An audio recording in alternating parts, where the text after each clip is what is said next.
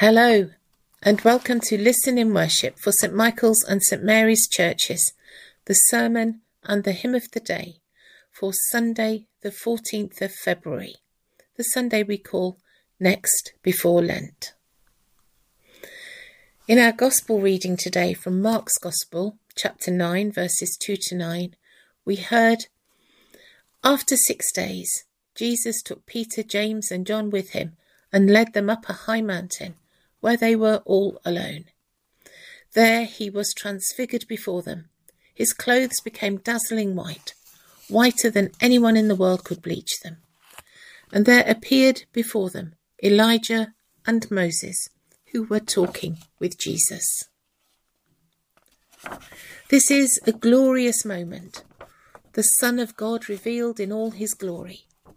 But it is a moment too, in which Jesus' own thoughts are turning towards his passion and death. The disciples' inclination is to stay in the glory. Peter said to Jesus, "Rabbi, it's good for us to be here. Let us put up 3 shelters, one for you, one for Moses, and one for Elijah." And I guess we can all be like that.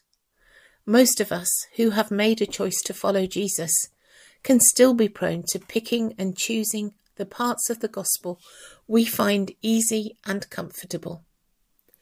And that's not necessarily a bad thing unless it prevents us going forward into the calling that God has for us.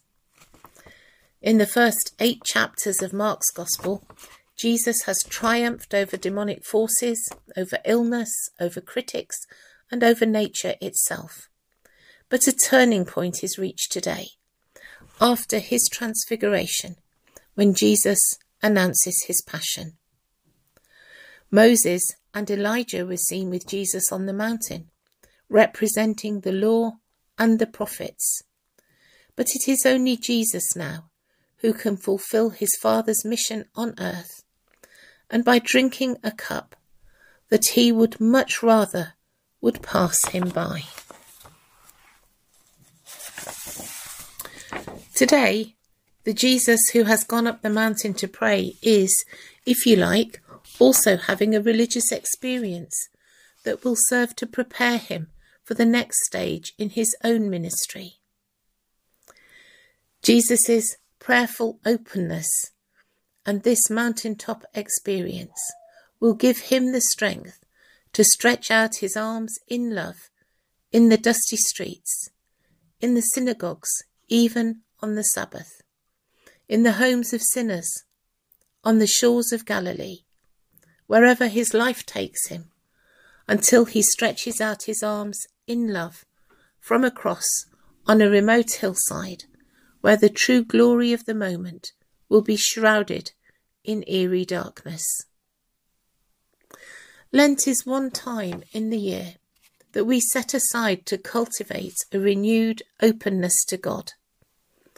Lent is both incredibly out of date with its sackcloth and ashes reputation, and incredibly contemporary with its focus on being the best me I can be and changing the world. Often, the Church couches the transformation we hope for in Lent in the language of sin and repentance, and not everyone is comfortable with that. However, most of us know that at times in our thoughts and words and actions, we fall short of what we hope and expect of ourselves. We feel that we let ourselves down. And therefore, we resolve to be and to do better in future. We may try to improve in our own strength, or we may choose to invite the power and the grace of God to help us along the way. And when we read of this sight that Peter, James and John had of the glory of Jesus unveiled on the mountaintop this morning, we glimpse too something of the dream that Jesus holds for you and me. Our collect or our special prayer today says, "Give us grace to perceive his glory, that we may be strengthened to suffer with him and be changed in his likeness from glory to glory." Lent is the time when we are invited to spend time away with Jesus, to look again at how we are living, how we would like to live, who we are, who we would like to be, indeed, who we are called to be. Rather than a time just to give things up, it is a time to be renewed, to draw closer to God, and to be made whole. I once heard someone talking about Lent in a way that really moved me, and it's quite topical with this week's weather. He likened waking up in Lent to waking up and seeing the whole earth blanketed in snow. He talked of imagining a clean slate ahead of us, but it is one that brings with it a new awareness. It is a landscape in which we can literally see the impact of every step that we take imprinted in the fresh snow, even the breath that we breathe as it forms clouds in front of our faces in the frozen air.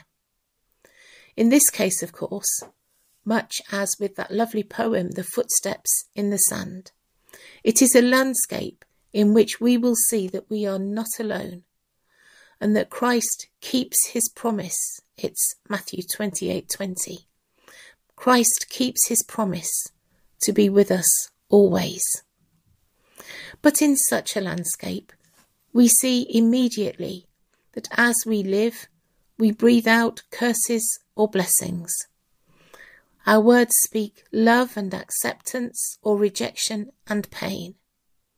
Our actions nurture, heal and restore, or lay waste and wreak destruction. And in truth, there is little neutral ground in between. Our living, whether we intend it or not, makes our mark upon the earth, enhances the kingdom of God, or diminishes it. This length, as we pray and seek God and his holiness and righteousness again, let's do so knowing that God wants to say to us, and this is Psalm 103 verse 1, God wants to say to us, as far as the east is from the west, that's how far I have moved your transgressions from you. And he wants to say to us too what he says to Jesus, you too are my beloved. Have a look at John chapter 17 verse 23. He wants to say to us too what he says to Jesus, you too are my beloved. And we say, Amen, let it be so. So thank you for listening this morning.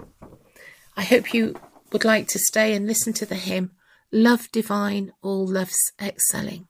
It's got those beautiful words in the last verse, changed from glory into glory, till in heaven we take our place. So have a good day and a great week. God bless you. Love divine, all loves excelling, joy of heaven to earth come down. Fix in us thy humble dwelling, all thy faithful mercies crown. Jesus, thou art all compassion, pure unbounded love thou art. Visit us with thy salvation, enter every trembling heart. Breathe, oh breathe thy loving Spirit into every troubled breast. Let us all in thee inherit, let us find the promised rest. Take away the love of sinning, Alpha and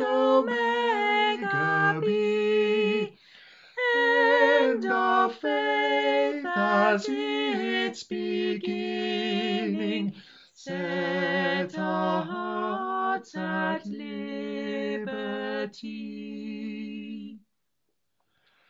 Come, Almighty, to deliver, let us all thy life receive. Suddenly return and never, never more thy temples leave.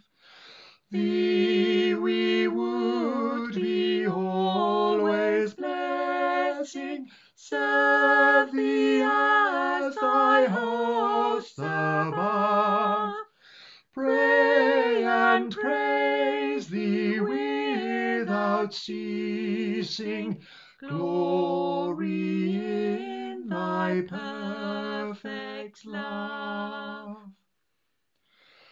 Finish then thy new creation, pure and spotless let us be.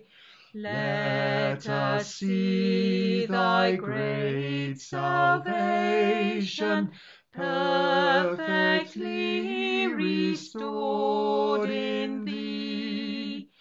Changed from glory into glory, till in heaven we take our place, till we cast our crowns before thee, lost in wonder